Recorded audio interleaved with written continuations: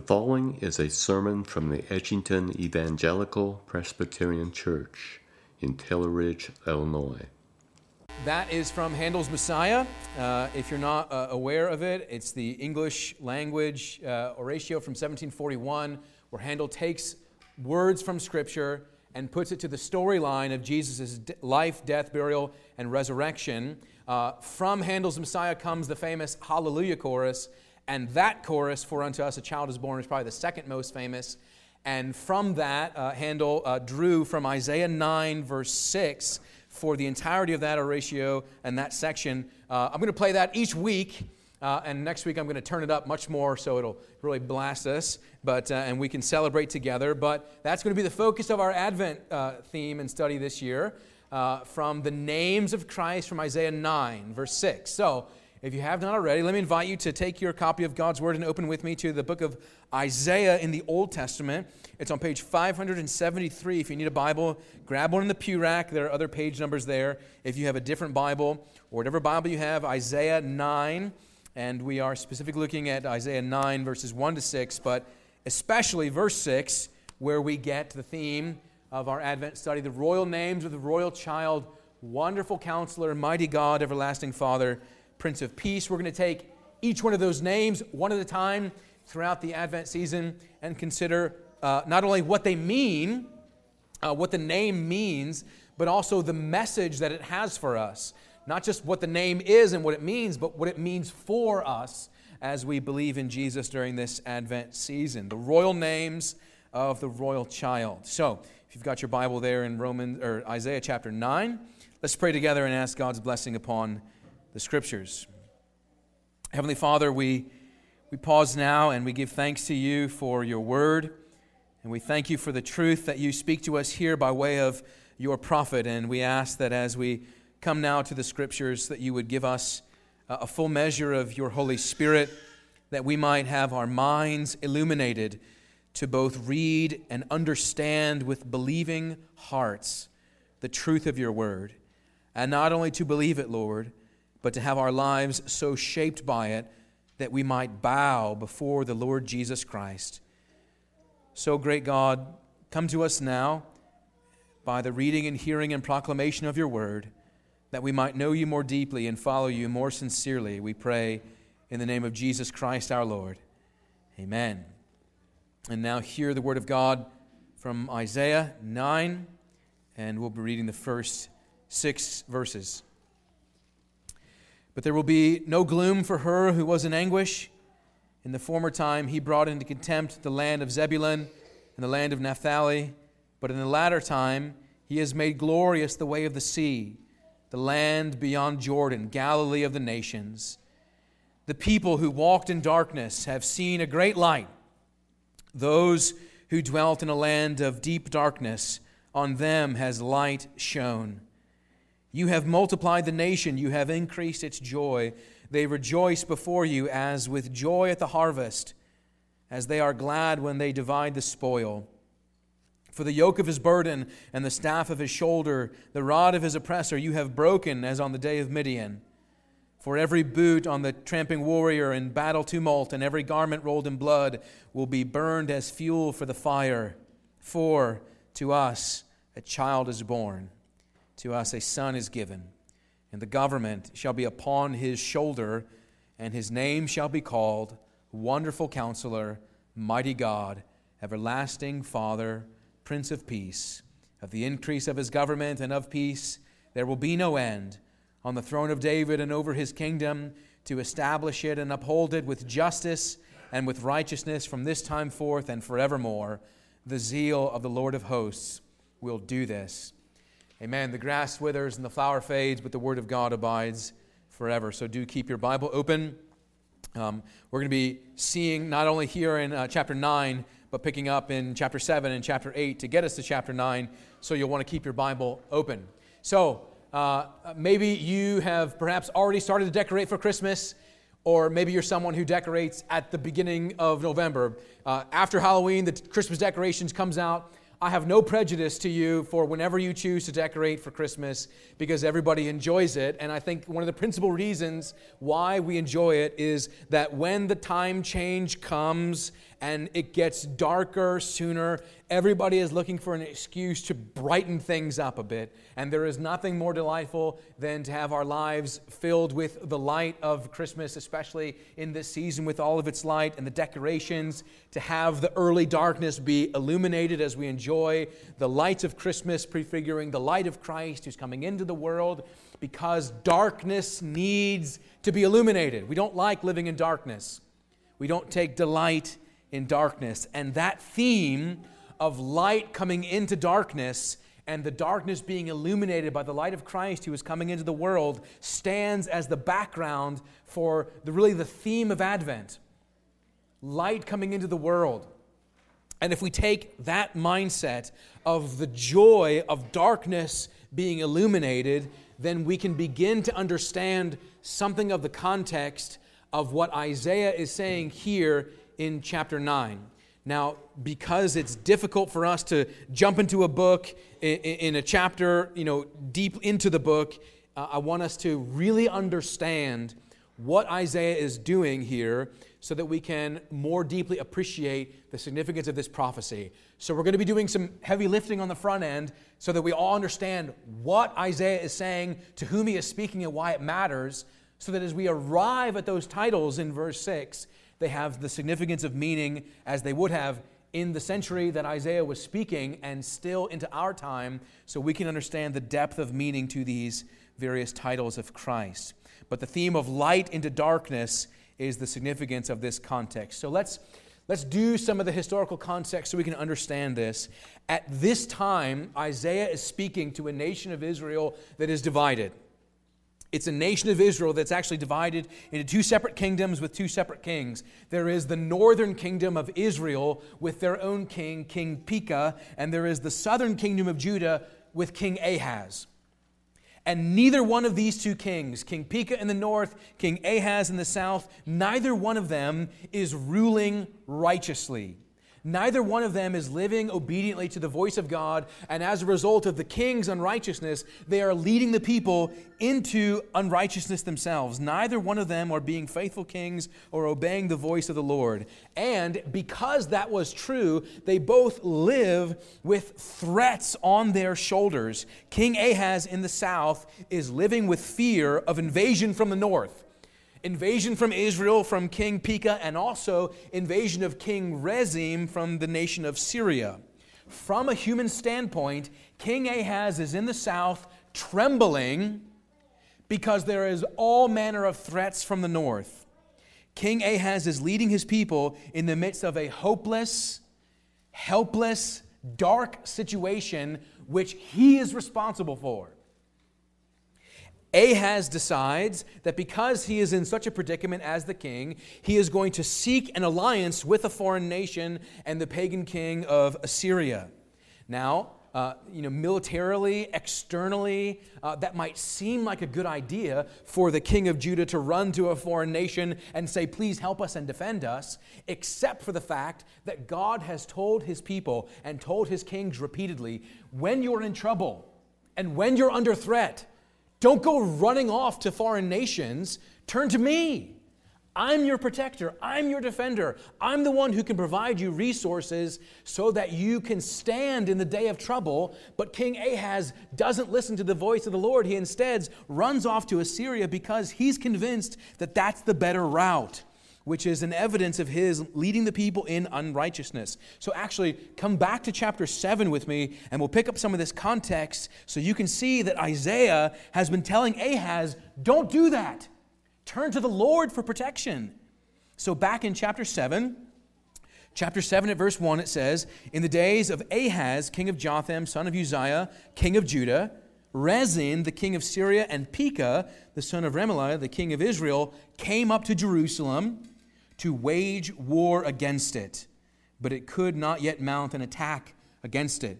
When the house of David was told Syria is in league with Ephraim, the heart of Ahaz and the heart of his people shook as the trees of the forest shake before the wind. So this is a description of the people of Judah and King Ahaz shaking with trembling fear because an army has mounted up from the north and come down to threaten the people of Judah in the south, and they are shaking as trees in the wind.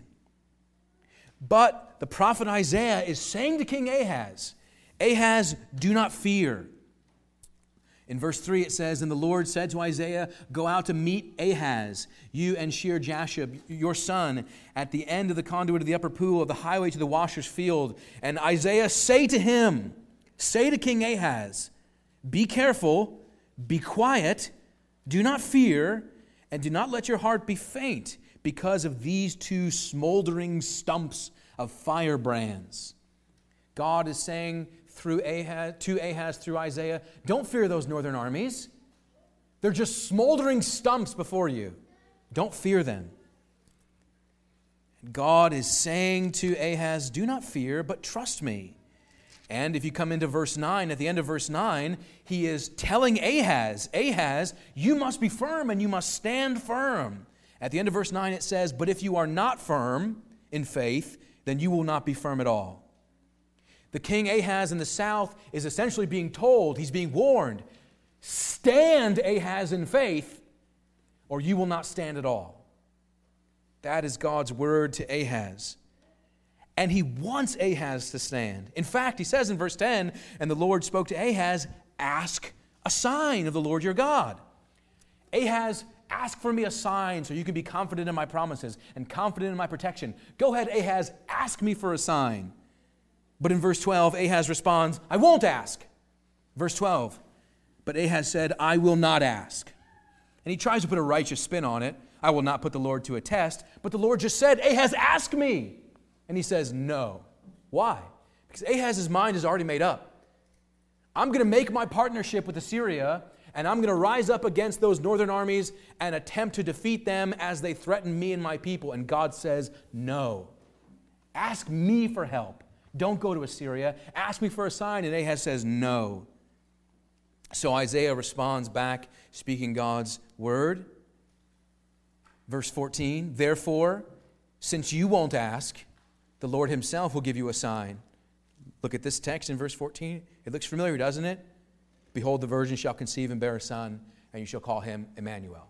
So the context for these various Christmas texts and promises are in light of a nation that is deep under threat. And because Ahaz will not turn to God, God is saying, you are going to be judged and another ruler is going to be raised up. But you, Ahaz, this is what's going to happen because of your disobedience. If you come into chapter 8, in chapter 8 you have a description. Look all the way at the end of chapter 8 in verse 22. God tells Ahaz that because you have not obeyed me, Isaiah 8 verse 22, and they will look to the earth, but behold, distress and darkness and the gloom of anguish. They will be thrust into darkness. So Ahaz wants to have an alliance with a pagan king, and God says no. And Ahaz says, I'll do what I want. I will be joined to a pagan nation rather than trusting in God, and as a result, God will judge Ahaz and set him aside from the throne to bring about a true righteous ruler. Now, maybe you want to go home and read all of chapter 8 on your own later, but this description of what God will do to the people because of Ahaz's disobedience is that they will be plunged into darkness, thick darkness, thrust at the end of verse 8:22, thrust into thick darkness. So don't miss it. Do not miss the context of what Isaiah is saying. Isaiah is speaking to Judah, the nation, Ahaz, the king, and the people of God, who because of their disobedience are plunged into a world of darkness, despair, gloom, and grief. And it's at this moment that we should pause and ask the question, might we be able to identify in some sense with this? People plunged into darkness and despair and sorrow and hopelessness.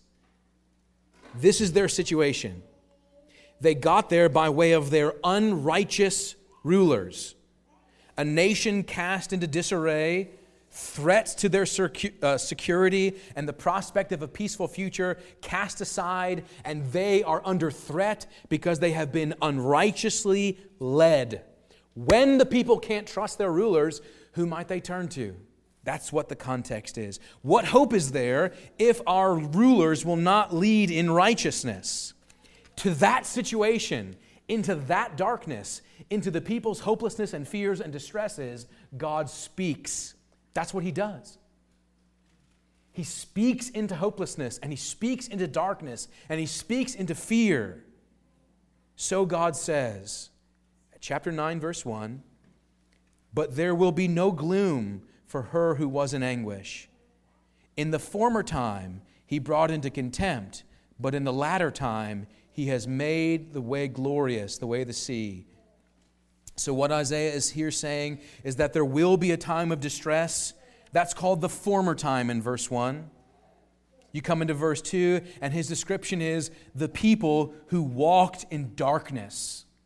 You have been in darkness. You have been in hopelessness. There was a latter time in darkness, but now something is coming.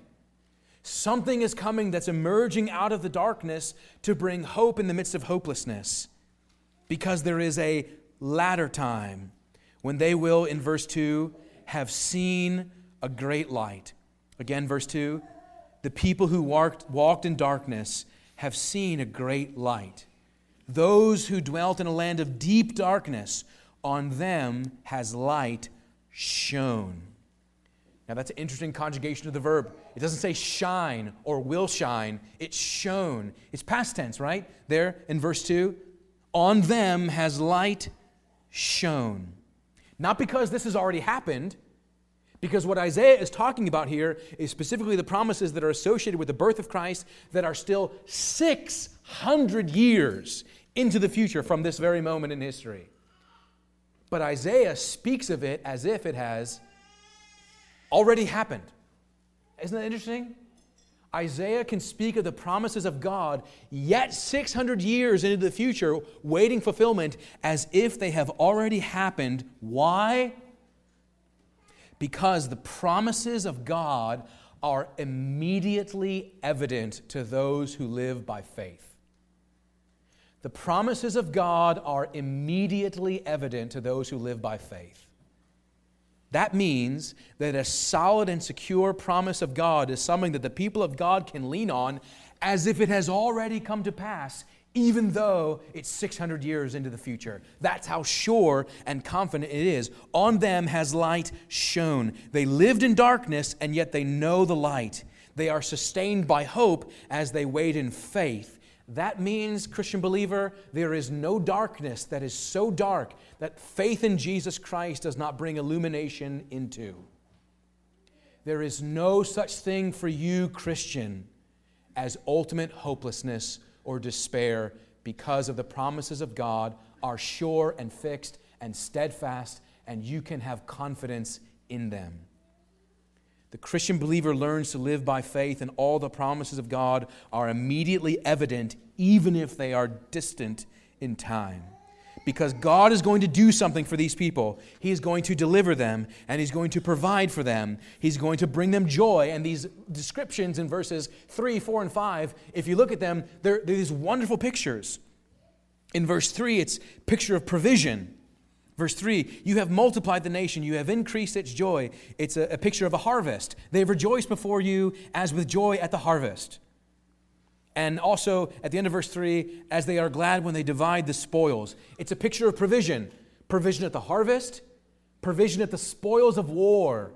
When there's been a victory, and as a result of the victory, there is the benefit of that victory to be spread amongst all the people by way of the spoils of warfare. Provision at the harvest, provision at the spoils of war. But there's also in verses 4 and 5 pictures of deliverance as well. For the yoke of his burden and the rod of his staff, the rod of his shoulder and the rod of his oppressor, you have broken. Verse 5, every boot of the trampling warrior in battle tumult and every garment rolled in blood will be burned as fuel for the fire. This is a picture of deliverance in the lifting of burdens, right? Discarding the means of warfare, because there will be no longer a necessity of war as God is bringing illumination into this darkness and peace into distress. There will no longer need to be the instruments of warfare, because there is going to be a coming victory by a king who will no longer rule in unrighteousness, leading the people into further darkness, but a king who will lead in righteousness, leading the people into illumination and light. A great King of David, the Messiah, the Messianic King, to deliver once and for all His people, to deliver them into safety and security and provision, to deliver them into peace, and to make His own people safe. That's what's coming. And then comes this wonderful contradiction, seemingly, right? Who is the one who will lead the people in this great victory of warfare, delivering the harvest and delivering the spoils and providing peace and protection? Is going to be a child. A child who is destined to rule. And Isaiah speaks of this child in verse 6. For to us a child is born, to us a son is given.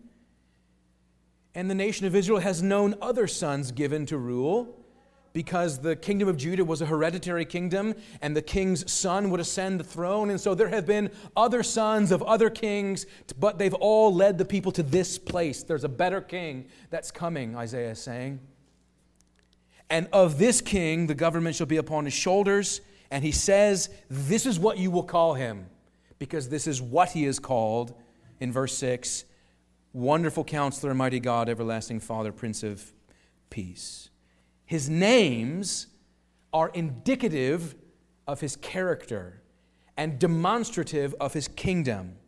These are not merely regal names given as at a coronation.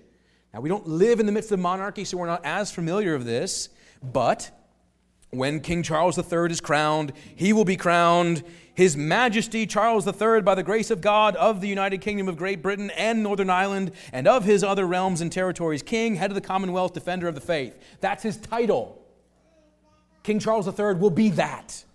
Those are all very impressive, these regal titles, but the point is they are temporary, because Elizabeth was those things. Formerly, Charles, Prince of Wales, that title's passed to his son, William. Even his hereditary titles, Duke of Edinburgh, Earl of Merowith, Baron of Greenwich, they pass on as well. Kings and queens and all rulers of earthly nations have temporary designation of status, and they pass away. These titles are not coronation titles. They're not given to the king just at the moment when they are crowned, but these are the eternal designation of the king's very nature, who he is within himself. Not just regal titles at a coronation, but a description of the king's own character. See him again? Wonderful Counselor, Mighty God, Everlasting Father, Prince of Peace. Now it's interesting as we consider this first one. So yes, all of that was introduction. Yes, take a deep breath, right? It's interesting that in Handel's Messiah, he inserts a comma between wonderful and counselor in the expression of the chorus, wonderful counselor. He divides them, but they're not divided. George Friedrich Handel puts a comma where there is no comma here because it is not wonderful and counselor, but wonderful counselor. So we're going to consider that title, Wonderful Counselor. And it seems like something of a dissonance on the surface, doesn't it? Wonderful and counselor usually aren't the things that we apply together. We think wonderful and we say delight, and we think counselor and we think distress. So what does wonderful and counselor have to do with each other? What should we make of this title, Wonderful Counselor? Well, first of all, what is this word wonderful? Wonderful. It's just an adjective, you might say to yourself. I had a wonderful Thanksgiving. I had a wonderful turkey dinner. Wonderful to be with family, or at least most of my family. It's wonderful. Wonderful. Maybe you're looking forward to or have already watched It's a Wonderful Life. And you're going to listen to Andy Williams sing, it's the most wonderful time of the year. And we throw the word out as an adjective without much regard because things are wonderful. But that's not what this word means here, actually. It's the Hebrew word pele, which means extraordinary, marvelous, miraculous, something unusual, wonderful is what this word is. The closest English equivalent to this Hebrew word would be our English word supernatural. And supernatural in the sense because it is attempting to describe something of another kind that goes beyond human capacity. This word wonderful is used 80 times in the Old Testament, always with reference to God Himself or to His works, to describe how glorious those works are in a way of saying the only way to explain this is that the Lord Himself has done it. It's wonderful. So, for example, In Exodus 15, after the crossing of the Red Sea, Moses praises God and says, "Who is like you, O Lord, among the gods? Who is like you, majestic in holiness, awesome in glorious deeds, doing wonders?"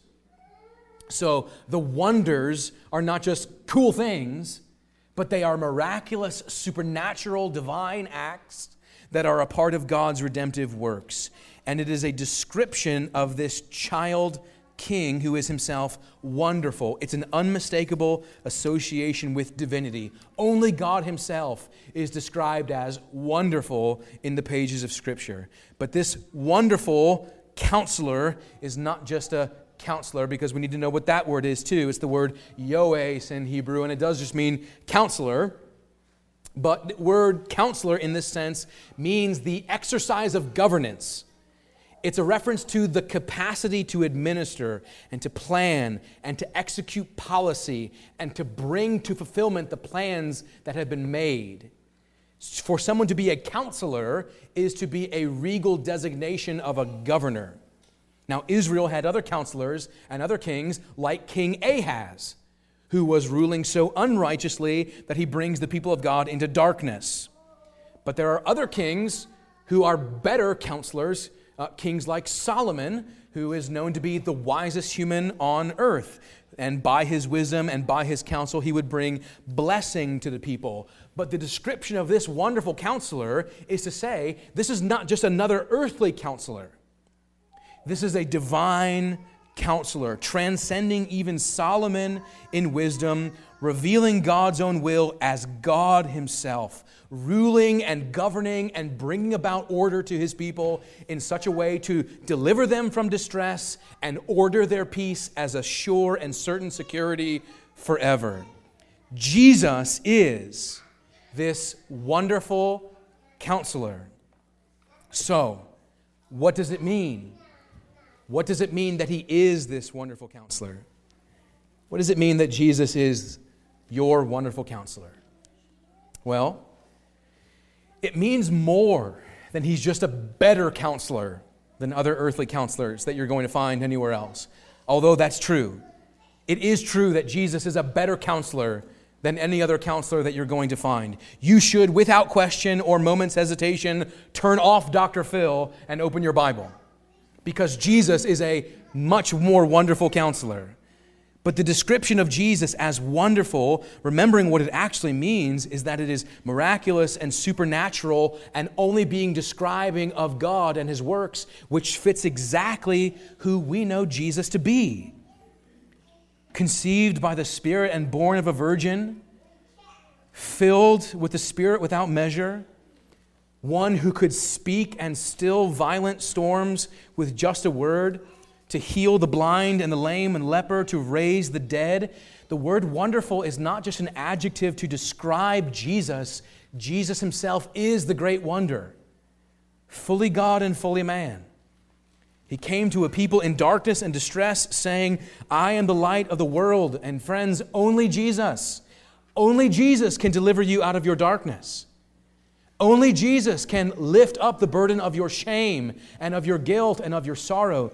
Only Jesus can wipe away the tears from our eyes and lead us out of captivity to sin and set us free. Light and joy and liberation are Jesus's to give. They are his gift, and he delights to give them freely to his own people as God's great wonder, because he is God himself. Where other counselors have to turn to additional counselors for wisdom and guidance and direction, Jesus has no additional counselors because he has no need of them. The king's wisdom is not limited in any way. It's not liable to compromise or error or bad judgment. The king doesn't fret whether or not he's making the right decision. This royal child is the exalted Christ, who is the eternal source of all wisdom as God's wonderful counselor. So, finally, what does that mean? What does that mean for you? What does that mean for us? We should do two things. We should first adore his wonder. We should adore Christ's wonder and worship him. That's something that this season really enables us to do, right? Because the Christmas season fills us with that sense of wonder and joy and delight, and realize that only God could do this. Only this could be attributed to the divine works of a sovereign God, because every other worldview and system of religion will tell you that if you want to be made right with God, you need to make your way to Him. You need to get yourself right, you need to do enough things, you need to perform enough works, and you need to make your way to God by yourself. But only in the gospel and only in the Christian faith does it say to you, you don't come to God, He comes to you. And that is a wonder. Only in the gospel will you find that all you must do to receive the forgiveness of your sins is simply to receive. Jesus doesn't come to us with a list of things that we must do in order to be made right with God, but rather He comes to make us right with God Himself. And that is a wonder that we must adore at Christmas, to bow down and worship Jesus Christ. We should adore His wonder, but we should also, secondly, submit ourselves to His counsel. Adore His wonder, submit to His counsel. Because the Apostle Paul says in Colossians 2 that Jesus is the one in whom are hidden all the treasures of wisdom and knowledge. So let me simply ask that if you think you know better the way life should be governed, and if you think you know best how life should operate, I encourage you to try. And then when you find yourself coming up against the limits of your own knowledge, then you will find that there is only one who possesses all wisdom and insight and knowledge to lead you into life which is truly life. All wisdom and knowledge are available to God's people through Jesus Christ. That means that if you are a Christian believer, you are equipped with all the wisdom and knowledge that you need to live a life that is pleasing to God through Jesus Christ. It's all for you in Christ. So we must submit to His word, obey His command, and say to Him, "Yes, Lord," when He issues forth God's word to us. So we must adore His wonder and submit to His counsel, because Jesus Christ is the wonderful counselor. But you know what the good news is? He is also your wonderful counselor. Thanks be to God. Let's pray.